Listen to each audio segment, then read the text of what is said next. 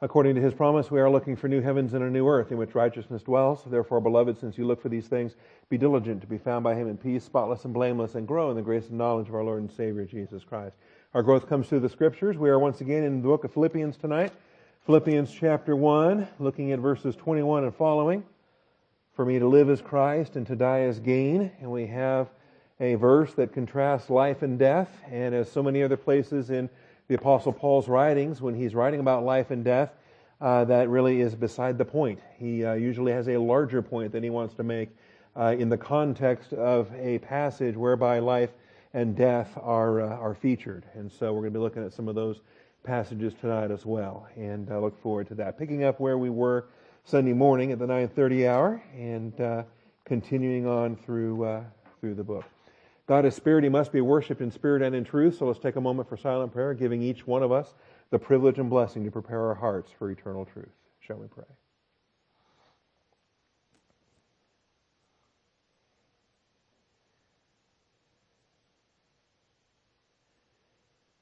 Most gracious Heavenly Father, we thank You for the truth of Your word and the blessing we have tonight to assemble together. We call upon Your faithfulness, Father, to open our eyes, to teach us, to feed us from Your truth. Father, we thank You for the privilege that it is. We don't earn this. We haven't deserved this. Who are we, Father, that we should come into Your counsel? And yet You freely welcome us to understand You and to know Your thinking. And I thank You for that, Father. I thank You for the Holy Spirit who indwells each one of us and leads us in the paths of righteousness for Your name's sake. So, Father, we call upon Your faithfulness yet again, Father, to glorify Your Son tonight through the teaching of Your word. I thank You, Father, in Jesus Christ's name. Amen.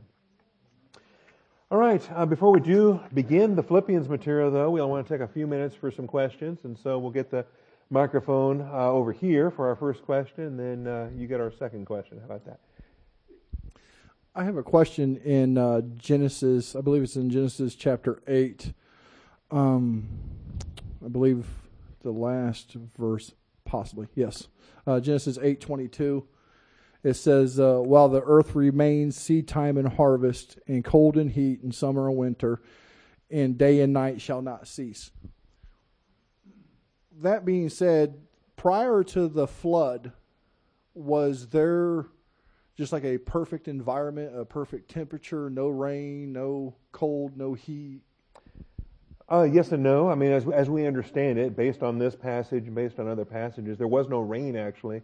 The water would rise as a mist or as a dew in the morning. Not until the flood was there actually rain. And a lot of people believe there was a canopy. That's kind of a common theory, that the waters above and the waters below, that the waters above was a vapor canopy that surrounded the earth until such time as the floodgates were opened, and that happened there. So clearly there was a judgment with Adam's sin, first of all, where the earth itself was cursed, and that affected the environment. But then another additional environmental curse that hit with Noah. And that included not only weather phenomena, rain and storms and whatnot, but also animal hostility was instituted then. It's only after the flood that there's permission to eat meat and the fear of man that comes upon the animals and so forth. So, yeah, before the flood, things were different, and then obviously before the fall, things were different. Well, see, because what I was thinking is when it speaks about the flood, it talks about how, that canopy, burst open and there was rainfall, and then the fountains broke loose and, it sprung up from the ground. Could that be the reason behind God making that promise to never flood the earth again? Because now they're experiencing rainfall that they've never experienced before until the flood. That was their first time experiencing rainfall, which, caused the flood. So God kind of foresaw that there might be issues with them thinking, oh, great, it's going to flood again when it rains. Oh. So God made the promise not to flood, to flood the earth again, because possibly they may see it as that. I have to think about it. Maybe not. I'm tempted to say probably not. But the whole point, though, is to say, look, I destroyed the earth and the judgment was by water. Never again will I destroy the earth by water. But one more time I am going to destroy the earth and the heavens, because the heavens and earth are being reserved for fire. And so that's the warning that we read about in 2 Peter chapter 3, is that there was a destruction once already by water, and there is a promised destruction that will happen again. and this time it's going to be by fire. And so that never again promise is a never again promise by water, while recognizing that there is still a future destruction that comes in the day of the Lord. So. Okay, thank you. All right, you bet. Kevin gets our second question, unless he's intercepted along the way. Over to the recording booth. And then we'll come back here, okay? Also, I got 4 email questions that we can get to also. But, yes, sir. Okay, I have 2 questions on time. Mm-hmm. When the new heavens and new earth are created, the question I have there are, during that period of time, are we outside of Alpha Omega? Are we outside of the created time that we have now? No, we're still within the boundaries of time. We're still within the Alpha Omega overview of time. So we will always be within the boundary of time.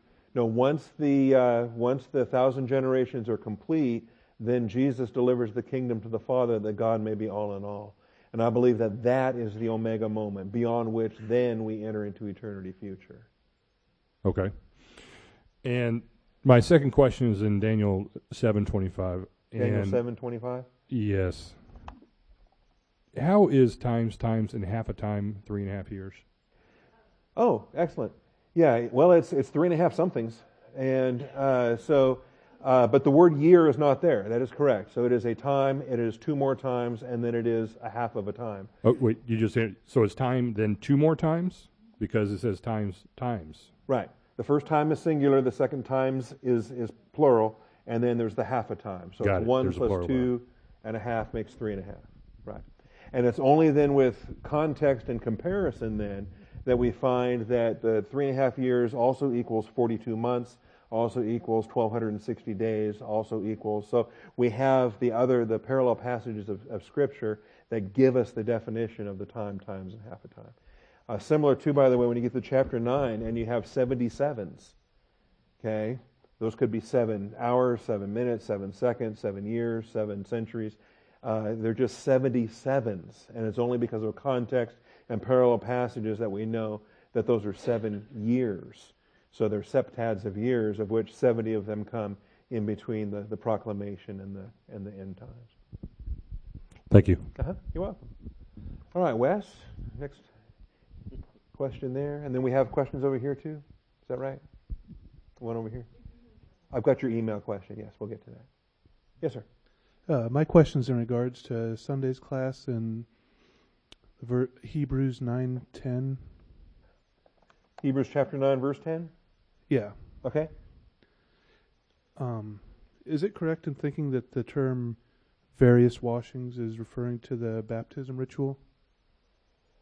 No, I wouldn't take it that way, because these are the Old Testament liturgies, the Old Testament rituals for food and drink and various washings, and that would include the sanctification of the priest and the high priest, of their persons and their garments, and the furnishings within the tabernacle and so forth. Those would be all the Old Testament washings, and that's the whole chapter is about the Old Testament Levitical system that is ready to give way to grace, to reality in Christ, for you and I in the New Testament.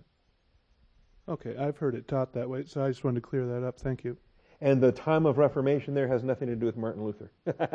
All right? This is kind of a rough weekend to mention that, since the 500th anniversary of Martin Luther's 95 Theses was just yesterday. But no, that's that time of Reformation is specifically relating to us in the age of grace, but then also looking forward to what will really be new for Israel in the millennial kingdom. So there's kind of 2 things we want to consider when we get to chapter 9 that we'll have to deal with at that point. Okay. All right. Some email questions that came in, including one from Bill. What are the clean birds in Deuteronomy 14? They are anything that's not listed as a unclean bird in Deuteronomy 14. So eagles, vultures, buzzards, red kite, falcon, everything that's listed there as an unclean bird, that's the list of unclean birds. And if it's not on that list, then it's assumed to be a clean bird. Although it's curious, because there's still a lot of arguments to this day on some of these birds. And some of the Hebrew vocabulary is very up for debate among the rabbis and among the Hebrew scholars and so forth. And it was so terrible. In 1611, when the translators put together the King James Bible, there was like 30-something different Hebrew words they didn't know what to do with. so they called them all owls. And so if you read a King James Bible, you got a lot of owls in the King James Bible that represent a whole bunch of different Hebrew words. And I think more modern English texts have tried to find other translations that would render those better. So anyway, that was Bill's question about clean and unclean birds. And then Robert had a question. And I'm going to confess he is correct. I have frequently spoken about our Savior's half-brothers and half-sisters, that Mary and Joseph had other children after Jesus, and James and Joseph and Simon. They were listed by name. 4 of the brothers were listed by name in Matthew 13, 55, and 56. Is this not the carpenter's son? Is not his mother called Mary, and his brothers James and Joseph and Simon and Jude, right? And we don't know a whole lot about them other than James wrote the book of James and Jude wrote the book of Jude, but we don't know much more about the others. Also, there are plural sisters that are mentioned there in verse 56. And I've always said, I've probably said this 50 times in 25 years, but so we know about 4 brothers by name, and we know of at least 2 sisters because of the plural use of sisters there. Well, Robert brought to my attention that there is an adjective, all. Are they not all with us in verse 56? And so his sisters, are they not all with us? And would that not mean 3 or more sisters instead of 2 or more sisters? And so I have to repent and confess that yes, the feminine nominative plural adjective pasai does mean all, and all means all, and all means 3 or more. Even though I can find one secular use where all is used for a pair, it's not normal. The normal use of all means all, and all means 3 or more. That's why it doesn't say both. It doesn't say both his sisters, are they not with us? It says all his sisters, are they not with us? And so I will admit Robert found that, and I thank him for it. So he had at least 4 brothers, at least 3 sisters. Mary was the mother of 8 by the time she was finished with that. Jesus, of course, being the firstborn. We don't hold to the Catholic doctrine of perpetual virginity for Mary. All right. Then he goes on to speculate, do you suppose that since they were sinners, all of his siblings might have resented having a perfect older brother? and I think probably so. I know my younger siblings did. So that I suspect that Jesus' younger brothers and sisters likewise. So Ellen, you're saying in verse 56, they refers to the sisters and not all of verse 55 and 56a. Correct. In English, you could read the all, and his sisters, are they not all with us? And in English, the all could include the mother, the brothers, and the carpenter himself, but it does not. The all that's there is a feminine plural all, and it only applies to the sisters. But they applies to the sisters also. Yes. Yeah, the they all is only the sisters for that adjective, correct. All right. Goodness. David had an email. Is the third servant an unbeliever? Yes. The rascal that gets thrown into the outer darkness in that place where there will be weeping and gnashing of teeth, that is an unbeliever that is thrown into hell on that. Although I'm reading a couple of books now on the outer darkness that might change my mind later. I'm skeptical. All right. And then Ellen had a question. What is the basis in the belief of purgatory? It's not Scripture. I'll tell you that. That's a Catholic doctrine that says, all right, you get to go to heaven, just not yet. Okay? And because you still have some sins to pay for. You still have some burning to do. And there's a good article if you want. I can make a PDF out of it from the Lexham Bible Dictionary on purgatory. And it's useful. But it became Roman Catholic Church doctrine in the Council of Lyons, the Council of Florence, and then the final version of it came out at Trent. And they can't prove it by Scripture unless they bring in the apocryphal books. They try to bring in 2 Maccabees to prove purgatory, and even that text doesn't prove purgatory, but they say that it does. They also use they twist some other passages to try to defend it as well, including the judgment seat of Christ, where your works are burned up by fire, yet you're saved, yet so is through fire. And they say, see, that's fire. And they say that's got to be purgatory, which, yeah, that's just not it. So. They don't connect purgatory to Abraham's bosom in any way at all. No. Yeah. Probably because that's Abraham and that's Old Testament, and they're not too fond of the Jews anyway. All right. So that was Ellen's question. And now I think we're done. Do we have additional? We'll give Ellen Mary Ellen gets our. Don't want to confuse Ellen with Mary. Speaking of the microphone, please. The hierarchy changed that a few years ago. They're saying there is no purgatory. They're under discussions right now. Francis is a big fan of abolishing purgatory, and so they're under discussions right now whether the current pope can abolish 2,000 years of magisterium. I thought they already did. Is up? No, they're still discussing it. Okay, and one other thing about Catholicism regarding sisters and brothers. Bill O'Reilly said on his show when he was still on that he says, I've done a lot of studying about, the brothers in the Bible, and brothers are just like all of us here, brothers and sisters in the Lord. Mm-hmm. But what proves that they are biological? I Matthew haven't run chapter across 2. anything. What? Yeah, no, Matthew chapter 2. We, biblically speaking, I know the Catholic tradition, of course, is that Mary was a perpetual virgin, that she never. But in Matthew we have Matthew 1:25. Joseph awoke from his sleep, did as the angel of the Lord commanded him, took Mary his wife, and kept her a virgin until she gave birth to a son, and he called his name Jesus. All right. Now the language of "until" means that it's up till then, and that's where it stops. Right. It doesn't say he kept her a virgin forever, kept her a virgin until. All right? After the firstborn son, then Mary and Joseph had normal marital relations, and they produced other children. And the natural reading of Adelphos is brother, and Adelphae is sister. So unless you have context that leads you to believe that they're cousins or near kinsmen or something of that nature, which is really more of a Hebrew use than a Greek use anyway, but when the natural reading is the natural reading, and I think it's definitive in verse 25 there. If you're doing something until, that means after that, you're not doing that anymore. And so that's what that text says, that he only kept her a virgin until the birth of their firstborn. And anyway, that's the aspect there. Appreciate that. So if I did not get to your question, then you can join the email parade that comes in. That's good, though. There were 4 that came in on email this week. Appreciate that. Let's get to Philippians 1 and pick up this study, because this is a contrast of life and death, and they're useful in the beside the point points that they make. And so this is point 4 in the outline. If you're keeping your own outline and following along, this is point 4. And I've got an A, B, C, D, and E, and I just realized I should also have an F in there that used to be in there and it's not anymore. So I'm not sure why I took it out, but I want to put it back in again. And so we might do that tonight, or we might do that on Sunday. But the point is that matters of life and death, if you are an unbeliever, if you are just an unsaved human being on this planet, you don't know about Christ and the Word of God or eternal life, well then, a matter of life and death is the ultimate. That's everything. I mean, what can be more serious than a matter of life and death? And so that idiom gets used, that expression gets used a lot, and it's used to communicate something that is of the utmost seriousness, something that is foremost in any consideration.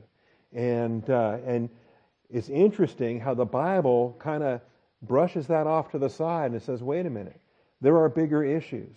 And in terms of life, there's spiritual life as well as physical life. And in terms of death, there's spiritual death as well as physical death.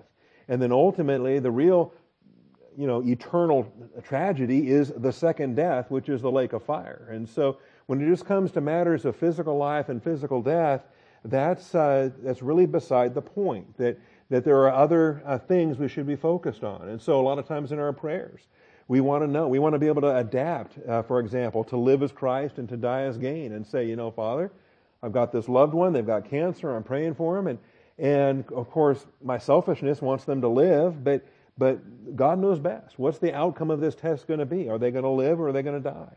And what gives the maximum glory for Jesus Christ? If it's their death, why am I not praying for that? Okay, and different things, because we don't know. We don't know the outcome of these things, and some are, I admit, some are very hard. If a child is killed, that's a hard test to deal with. How does that happen in the plan of God? See, well, what comes from that? What's the testimony of that? See, so anyway, there's a lot of things, and we may never know. That's the point.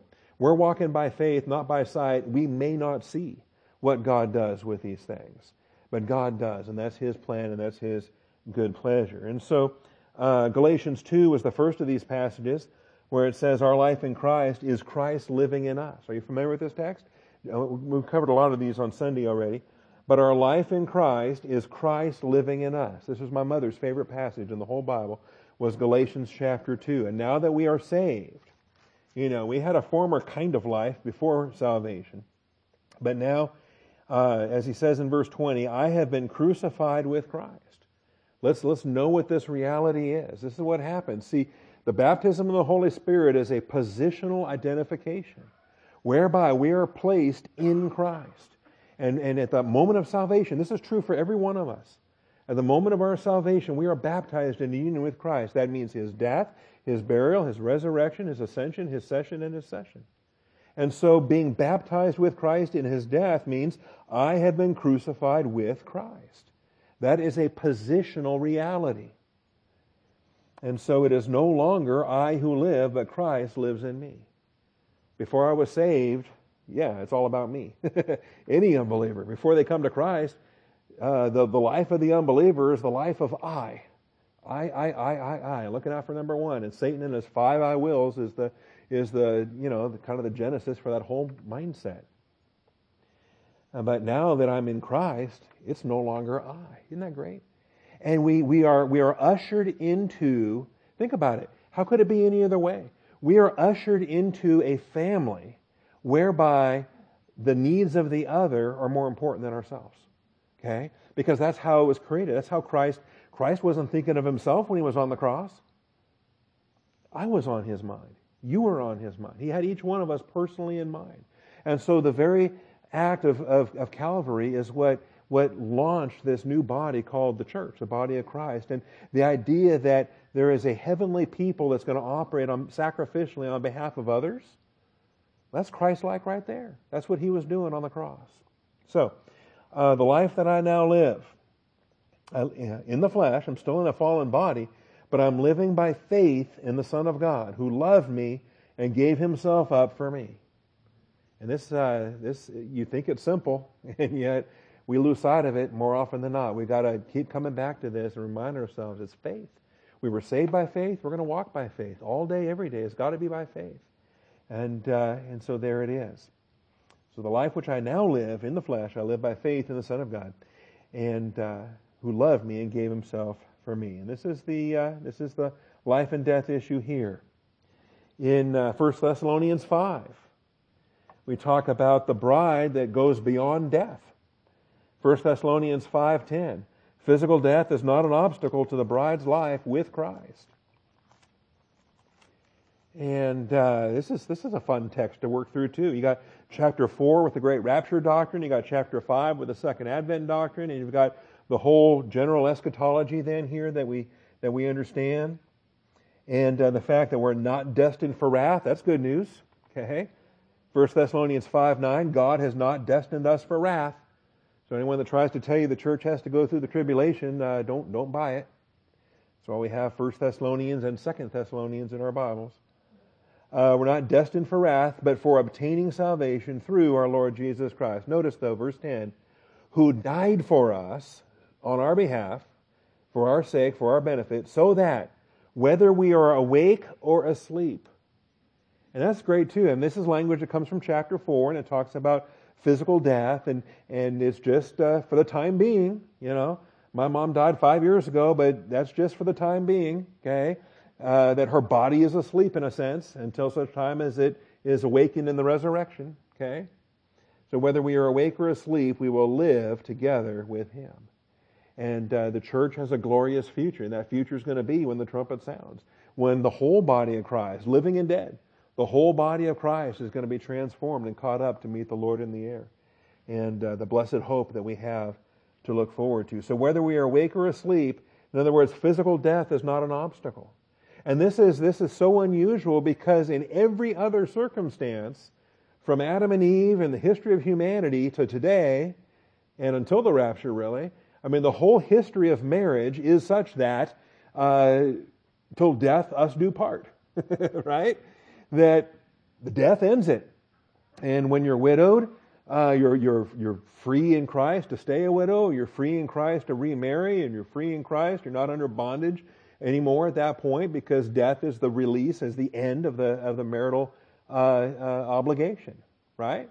Except here's an exception to the rule: the one marriage in the history of marriage that death does not end, okay? Because it's the bride of Christ, and so physical death is not the obstacle, or any obstacle, to the bride's life with Christ. And the more we dwell on this, I think it's useful for us, because you see, Jesus is presently seated at the Father's right hand. He's the head of the church. He's the apostle and high priest of our confession. We too are seated at the Father's right hand, and we need to start considering that and not losing sight of our heavenly focus in everything that we do. So these things, I think, become quite special in that daily anticipation that today could be the day, that trumpet could sound today, and I pray that it is in many ways. So this is called our blessed hope. And what's the very next verse as well? It says, "Therefore, encourage one another and build up one another, just as you also are doing." So these eschatological passages are highly fruitful for mutual encouragement, mutual reciprocal encouragement. This isn't just, pastors preach the rapture a lot at your people. Okay? No, it's one another. It's each one of us. We should each one of us be reminding each other, hey, trumpet pending, right? Or here, there, or in the air. Hey, are we still good for lunch next Monday? Well, yeah, trumpet pending. Okay? Because if the trumpet sounds, I'm not coming back to have lunch with you. Okay? We're both going to be gone. And it's a good reminder, day by day, moment by moment. We're just living one day at a time in that blessed hope. So anyway, these things are useful. Don't fall for it. Again, there's a crowd. There's a real spirit of apostasy, I think, in this age, and that apostasy is not. It's promoting church attendance, but it's promoting church attendance so it can spread more apostasy, and so that it can promote watered down doctrine. It can promote false views. And one of the dangerous things that's out there is that quit emphasizing prophecy. Prophecy doesn't edify anybody. We need to be practical. We need to learn how to love one another and all this emotional stuff. But ultimately, I've found, and I think the Scripture bears this out, that the eschatological passages are the ones God has designed for our maximum encouragement. This verse right here says, encourage one another and build one another up as you're doing. And that's an eschatological passage, the end of chapter 4.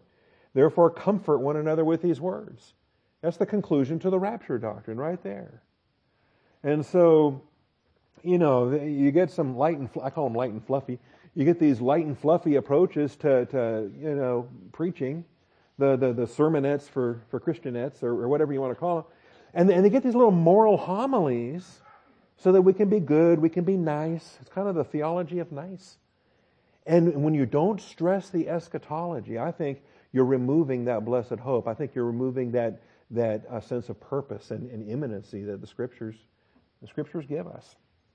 So, anyway, that's my soapbox, and I'll get off it. But that's an opinion in light of this. So, what's another life and death passage? How about the one we're looking at tonight? To live as Christ, to die as gain. Philippians 1, verses 20 and 21. I call that a win-win, right? How do you lose at that point? Okay? It's a win-win. So, to live as Christ. And he'll expand upon that in a little bit. We'll see in these upcoming verses. He says, if I stay, that means more fruitful labor for you guys. And just imagine. The previous time when Paul was in Philippi, it didn't go so well. He was thrown in jail. He was beaten. They had to leave the next morning, and he didn't spend a lot of time there. So he was looking to going back, especially since this flock had been such an encouragement to him in the intervening months and couple years. He was looking forward to going back. He says in verse 22, if I am to live on in the flesh, it will mean fruitful labor for me, and I do not know which to choose. I mean, think about who benefits if Paul gets to stay and serve with them, and the fruit that's born, and the labor, and the crowns that are stored up in heaven, and all the things. So it's like a win-win, all right? It's not thinking that, and we got to think that way. in all our prayers. We're praying for someone with cancer, and it's not a win-lose. It's not a, if they die, we don't say, oh, God didn't answer our prayers. He did answer our prayers. We should have been praying better, all right? Because that's a win-win also in that regard. And I like that, okay? So it's a win-win. It's not like you're playing Scrabble where one's going to lose and one's going to win, and of course I want to win all of them. But it's a win-win in the sense that when the plan of God is unfolded and Christ is glorified, that's the win right there. We're not going to be put to shame in anything. All right, now what order do I want to do this one in? I'm going to give you D, and I'm going to squeeze an extra one in, and then I'm going to give you E, which will be renumbered F when we're done with it. So let's look at D. Let's look at Colossians, all right? Living in Christ means we are no longer living in the world and its elementary things. We're no longer living in the world and its elementary things. And this is a matter of perspective. And this is a matter of choosing how to think. We want to think biblically. So have this attitude, have this way of thinking. We are no longer living in this world. All right? And understand what the cosmos is. We're not talking about planet Earth. Yes, we're all on planet Earth, okay? But the idea of being in the world but no longer of the world. The idea that we're aliens and strangers. We're ambassadors for Christ. We have been delivered from the domain of darkness and transferred into the kingdom of His beloved Son. Since that is a reality, we ought to live that way every single day. Take that reality and make it a personal realization in all that you do. See? And so a couple of chapters in Colossians addresses this. Colossians 2:20 and Colossians 3:3. Very close together here. And this is the context for what I cite when we have our baptism services. But Colossians 2:20. If you have died with Christ, and it's a first-class condition, you have. This is assumed to be true. Since you have died with Christ, to the stoicheia. Remember the stoicheia? We did a whole study on stoicheia back in the Galatians series. All right? And if you forgot, then you can go get those notes, and the MP3s are sitting there on the website. But if you have died with Christ to the elementary principles of the cosmos, why, as if you were living in the world, do you submit yourself to decrees, such as do not handle, do not taste, do not touch? All right? And so understand how this question is being formulated. It says, well, if this is the case, and it is, why are you doing this? Are you out of your mind? Okay? I mean, seriously, what are you thinking? Okay? Are you thinking? So as if you were living in the world. Why are you living as if you're living in the world? Because you're not. You were rescued from this world. This cosmos is no longer your home. And yet, too many believers are living as if it was. And they're operating based on the stoicheia. Okay? And the stoicheia, the fundamental things, the elementary principles. These are kind of remember how we discussed this? These are the conventional wisdom aspects of the world that, well, just everybody knows, right? Everybody knows, based on human viewpoint, based on how this world works. Okay? If you do good, good things will happen. If you do bad, bad things will happen. Everybody knows that. Well, wait a minute. Is that what the Bible says? Or is that your human philosophy? Okay? Is that the stoicheia? Is that the basic principle of this cosmos that Satan likes to use to discourage believers? Because I'm walking right, but I'm still going through undeserved suffering. Why does that happen? And then Satan sends little minions out to say, that's not right, that's not fair. Or to accuse you, like Job and his accuser showed up and said, all right, Job, what did you really do? Okay? And have you ever noticed that? They want to pile on, don't they? First it's Weinstein, and then it's 50 others, and the huge scandals are busting out now all over the place. Because of the elementary principles of this world. Okay? And those elementary principles, those stoicheia, those fundamental lies that Satan just beats everybody up with. And all too often, even Christians start thinking that way. They start adopting world viewpoints. That's wrong. We should be dead to all of that.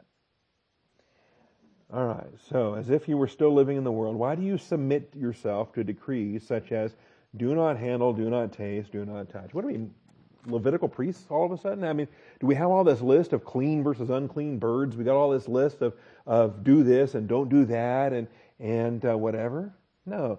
Now notice, it says in verse 22, all of these things refer to things destined to perish with use in accordance with the commandments and teachings of man. So it's a man-made religion. It's these traditions of legalism. It's a religion that says, hey, follow these rules and you'll be better than the next guy, and then you can be prideful about that and you can become part of the legalism police. And I mean, there's whole industries that are, books that are written and conferences that are held and all kinds of things. And it's just the commandment and teaching of man. These are matters which have to be sure. Do you see the last verse of chapter 2? Matters which have to be sure the appearance of wisdom in self-made religion. I mean, it seems okay, right? In self-abasement and severe treatment of the body, but they are of no value against fleshly indulgence. No value. It is 100% worthless. So as much energy as you spend trying to become the biggest legalist since Paul, guess what? You've accomplished nothing. And worse than that is you've failed to achieve all the works you were saved. You were saved in the good works prepared beforehand that you should walk in them, and you haven't been walking in them. You've been chasing these things all your time. Anyway, no, we're no longer living in the world. Yeah, we're still here, but this world's not our home. We live on planet Earth, but not in this cosmos. Okay, we're occupied with Christ. Our focus is on the things above. And that's what chapter 3 starts off with. Therefore, if you have been, it's another first-class condition. It's assumed to be true. Since you have been raised up with Christ, keep seeking the things above. That's where your attention's supposed to be. Where Christ is, seated at the right hand of God. Set your mind on the things above, not on the things that are on earth. The Bible commands us how to think, and if we don't think the way the Bible tells us how to think, God's going to highlight that. We're going to come under discipline. He's the master of attitude adjustments.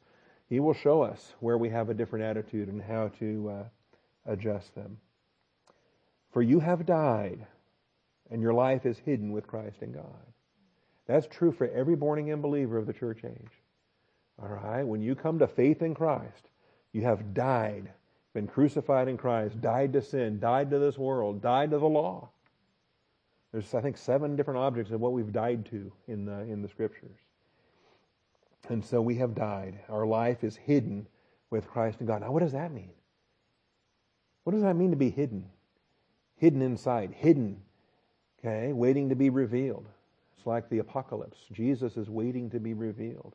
The revelation of Jesus Christ. And when's that going to be? Well, when it happens, we're going to be revealed too. And this creation is groaning, waiting for the revelation of the sons of God. So we have a revelation. We are going to be revealed. Until that time, though, we're still hidden. Okay? And maybe this is a way that'll be helpful for us. I know some of us are struggling with friends in other churches, and there's Christians that have other viewpoints of the kingdom, and some have a very militant view of the kingdom now. And, working hard to, make this world a better place for Jesus so we can hand it to Him when He gets here and say, aren't you pleased with what we've done for you? That's not the plan of God. J. Vernon McGee used to call that, 50 years ago, J. Vernon McGee called that whitewashing the devil's world. What are we accomplishing at that point? No, we're hidden, waiting to be revealed, even as Christ is seated at the right hand, waiting to be revealed. All right, then you also will be revealed with Him. When Christ, who is our life, is revealed, then you also will be revealed with Him in glory. I would point out for you there, verse 4, Christ, who is our life, is revealed. Isn't that what we were just studying in Philippians chapter 1? For me to live is Christ. Christ, who is our life, will be revealed. Anyway, it's a good rule of thumb. It's a good benchmark to use if you're trying to evaluate how your Christian walk is going. If your life, as much of it is Christ, you're doing better, and as much of it is yourself, you're not. Okay? We got to have less of us and more of Christ, and that's what Zoe Life centers on here in the New Testament. All right, now I'm going to get to Romans. And right now on my Romans slide, Romans is E. I'm going to make that F because I want to squeeze an E in between. And like I say, It was on there. It's not anymore. All right, so the E that I've got on there is going to become an F when we get to it. Before we do that, though, let me just make up a new E here on the spot and join me in 2 Corinthians chapter 5. We got another life and death passage here whereby life and death is beside the point. 2 Corinthians chapter 5. And this has to do with the perspective that we have as church-age saints. What is our mindset? What is our attitude towards one another, towards this lost and dying world? What is our role in this? So, and the whole chapter is a good contrast between the temporal and the eternal. If this earthly tent, which is our house, is torn down, we have a building from God, a house not made with hands, eternal in the heavens. All right, so that kind of sets the stage for the rest of the chapter. You know, if we happen to physically die, no big deal. Okay, because it's just a tent anyway. You don't want to live in that tent forever. There's a house, and God's going to clothe you. And this is I teach this as an interim body we receive the moment we are face to face with Jesus Christ. Okay, it's not the resurrection body of power and glory. We don't get that till the trumpet. But if this tent is torn down, we do have a building waiting for us in the heavens. And we got the contrast there. So that's the early part of the chapter.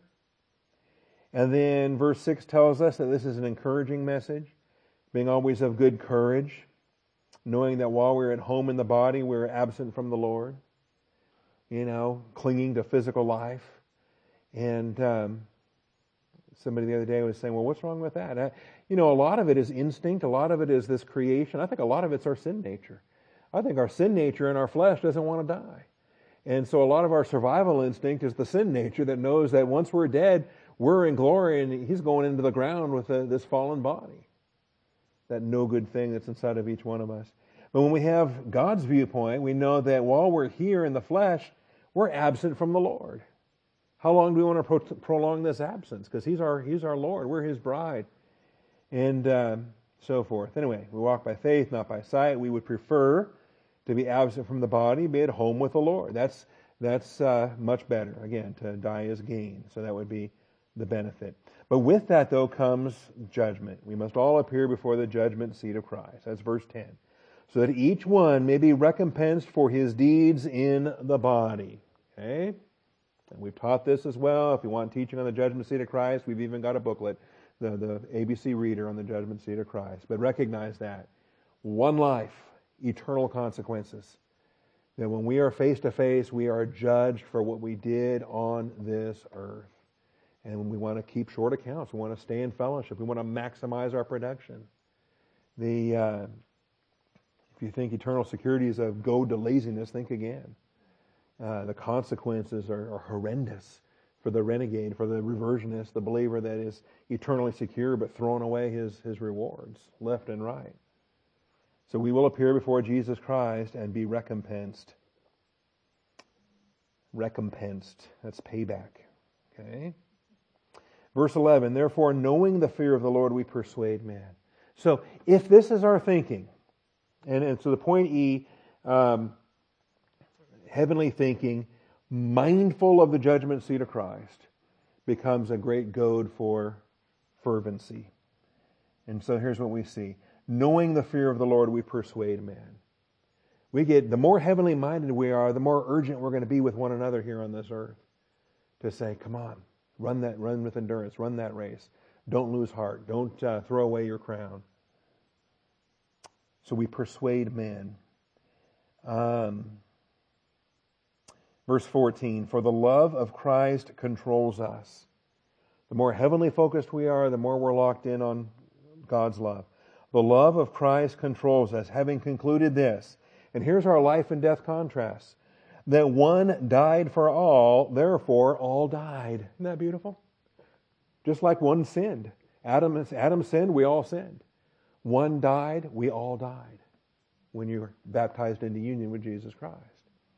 So one died for all, therefore all died.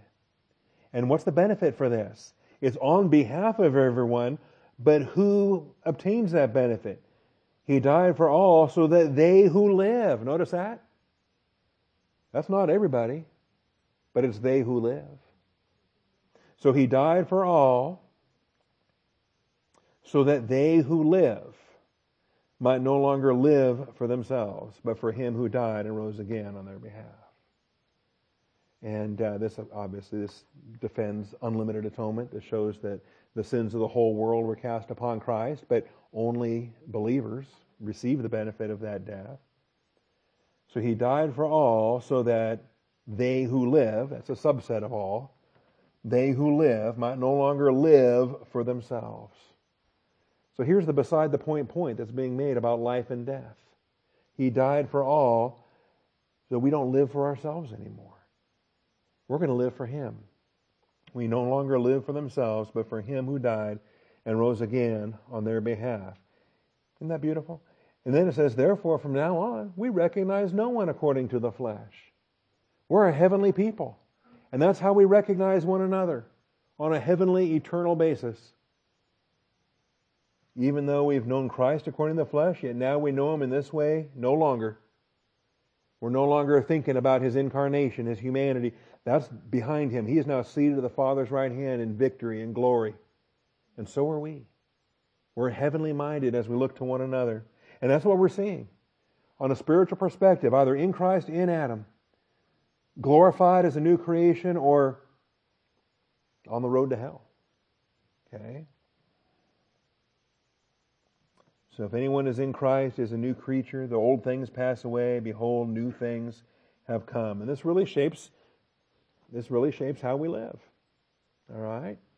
And things that the unbelievers are all worked up about this, all worked up about that, or this hospitalization, or this disease, or whatever.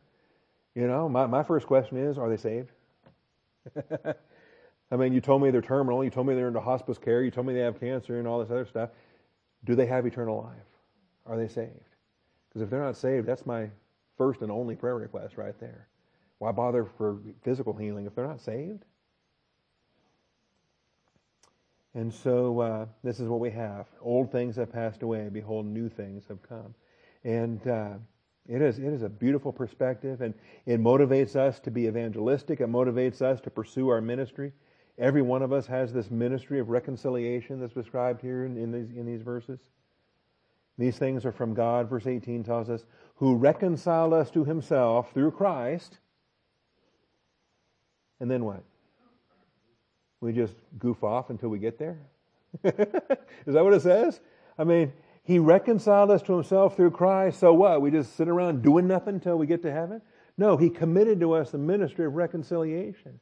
You and I get busy as ministers as our ambassadors in preaching Christ, preaching the gospel. See, verse 19 says, namely that God was in Christ reconciling the world to Himself, not counting their trespasses against them, and He has committed to us the word of reconciliation. Ever think about that? What was Jesus doing in the first advent? In His first advent incarnation? Walking around here and there, talking to knuckleheads, okay? Peter and those guys. But also, what was happening? The Father was in Christ. God the Father was at work. In Christ, we're told. What was He doing? Reconciling the world to Himself. The Father was working in Christ to will and to do of His good pleasure. What's the Father doing today? Working in us, in Christ, to will and to do of His good pleasure. And so what the Father was doing in Jesus Christ, in one monopresent humanity person walking around one place, now He's doing with the whole bride of Christ all over this world. Working in us, that which is pleasing in His sight. Reconciling the world to Himself. Committing to us the ministry of the word of reconciliation. So we become ambassadors. God is making an appeal through us. We beg you on behalf of Christ, be reconciled to God. This is our calling. And you don't have to be a pastor or an evangelist or whatever your gift is. Every believer has this ministry. Every believer has this calling. Because you have been reconciled to God. This is now your calling. Anyway. So I didn't mean to read the entire chapter, but there it is. All right. And I'm going to rework the outline before Sunday. And all of that's going to show up somehow under a point E. Then we're going to get to what on Sunday will be a point F. Just pretend that's what it says there right now. It's the great theology of Romans. And the great theology of Romans, have you ever done a study on Romans? The great theology of Romans highlights spiritual death in Adam and eternal life in Christ. And it does so positionally, experientially, and ultimately. We want to embrace all of that. If we want to be solid on every component of this. If not, if we're fuzzy in certain realms, I think it gets us in trouble. It gets believers in trouble when they confuse their positional sanctification with their experiential sanctification. And that gets muddled all the time. And it's unfortunate when that happens. And confusing the positional with the experiential, or the experiential with the ultimate. Also, if it gets confused between physical life and spiritual life, physical death and spiritual death. And there are some good men, solid men, that make a mess out of chapter 5, and it breaks my heart. Because they read that chapter the way their theology demands that they read it, and it's directly backwards of what the verse says. And so we have to kind of deal with that as well. And so these issues of life and death, these beside the point points that are being made, I think really become important for us to embrace, to apply, to communicate with others. Aspects that God has signified significantly. So I don't know, we're not going to get through all those verses in the short time that's left, but let's look at chapter 5 and you'll see what I'm talking about. And then we'll just have to save the rest of this. Lord willing, rapture pending, we'll have to save the rest of this for Sunday morning. That's something else. If the trumpet sounds and we're caught up to be with the clouds, I'm not coming back on Sunday to preach anything. Okay, we'll be with Jesus, and He's a marvelous preacher. We'll learn what we can from Him. Romans 5:10, and it's a life and death passage, and it uses the words, the same thanatos for death, the same zoe for life. The vocabulary is not the puzzle. It's the application where I think folks are taking these things out of context and miss. It's a malappropriation of these things, and you'll see what I mean. Okay, so we know the outline. Chapter 3, all have sinned and fallen short of the glory of God. Right. Chapter 4, we're justified by grace through faith. We got the justification in chapter 4. And now the extension of that in chapter 5. So having been justified, where are we now? What do we do now? Having been justified by faith, we have peace with God through our Lord Jesus Christ. So this is the Christian walk, and it's centered here in chapter 5. Now notice, in verse 10, if while we were enemies, we were reconciled to God through the death of His Son, much more, having been reconciled, we shall be saved by His life. Understand there's a proportion that's being presented there. It's a contrast and it's a proportion. It's, if this is true, and it is, how much more is this? Okay? And we all can praise God that this is true. He died. I'm saved. Hallelujah. But how much more? How much more? And so on a proportional scale, it's like how do you put them on a scale? Because the one is so much more, it makes this other one seem kind of small. And that's the point. How does salvation become small?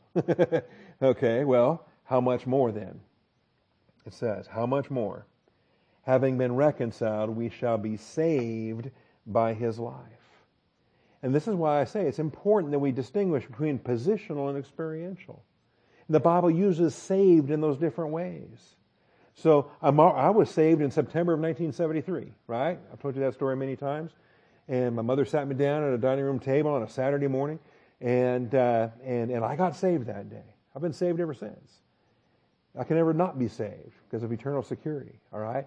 But the Bible uses the word saved in additional ways besides that conversion experience, besides that moment where you receive eternal life, besides that moment where you become born again, all right? And the other uses of saved, we're told here, are much more. Much more shall we be saved by His life. So if the death of Christ saved me from the penalty of sin, what does the life of Christ save me from? The power of sin, right? I'm now walking in newness of life. Jesus Christ ever liveth to make intercession for the saints. And so if I sin, I've got an advocate before the Father, Jesus Christ the righteous. And so we understand this is now introducing us to a beautiful realm of our Christian walk called experiential sanctification. This is where we're saved today and tomorrow and all day, every day. The Word of God just comes alive and it saves us. Sometimes it saves us before we realize that we need to be saved, okay? Because there's attitudes that are creeping in.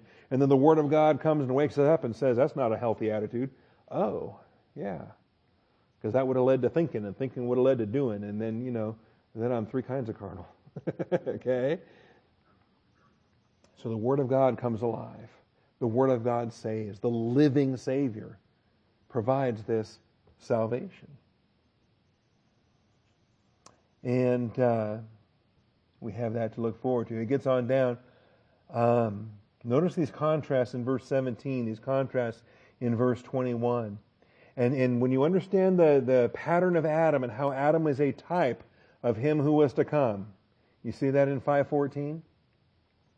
Adam, there's the offense of Adam, who is a type of him who was to come. So there's a whole realm of theology called typology. And we want to understand the patterns that were established, the type and the antitype, the preview and the fulfillment. Adam was one such. And of course, Jesus is the second Adam, the fulfillment, the antitype to Adam's type. And so all the doctrine that comes into this. Verse 17, for if by the transgression of the one, death reigned through the one. Understand the power that sin has, the power that death has. That as a consequence of Adam's sin, not only are we positionally dead, but we're functionally dead. There's a power of that death. That we're walking according to the course of this world. We're walking according to the pattern of the prince of the power of the air. There's a power in that. Death is reigning through the one. It's not just that we're unbelievers and we need to be saved. We are operating on that basis. It reigns over us. Now there's much more. Those who receive the abundance of grace and the gift of righteousness will reign in life through the one, Jesus Christ. So there is a ruling power, there is a guiding power that happens from Christ, from His Word. This is why it's the life of Christ that keeps on saving us experientially in like I say, progressive experiential sanctification. So how much more? Okay? Beyond the position, we get that. The unbeliever needs to get saved. The believer is saved. All right? That's a given. This text is going so much further beyond that. The unbeliever who's in Adam, that death in Adam rules him. It rules him. Whereas the love of Christ should be ruling us. That's our privilege as believers in Jesus Christ.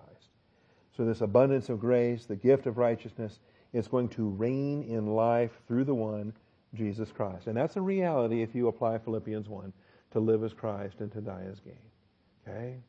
It becomes a ruling power in your life.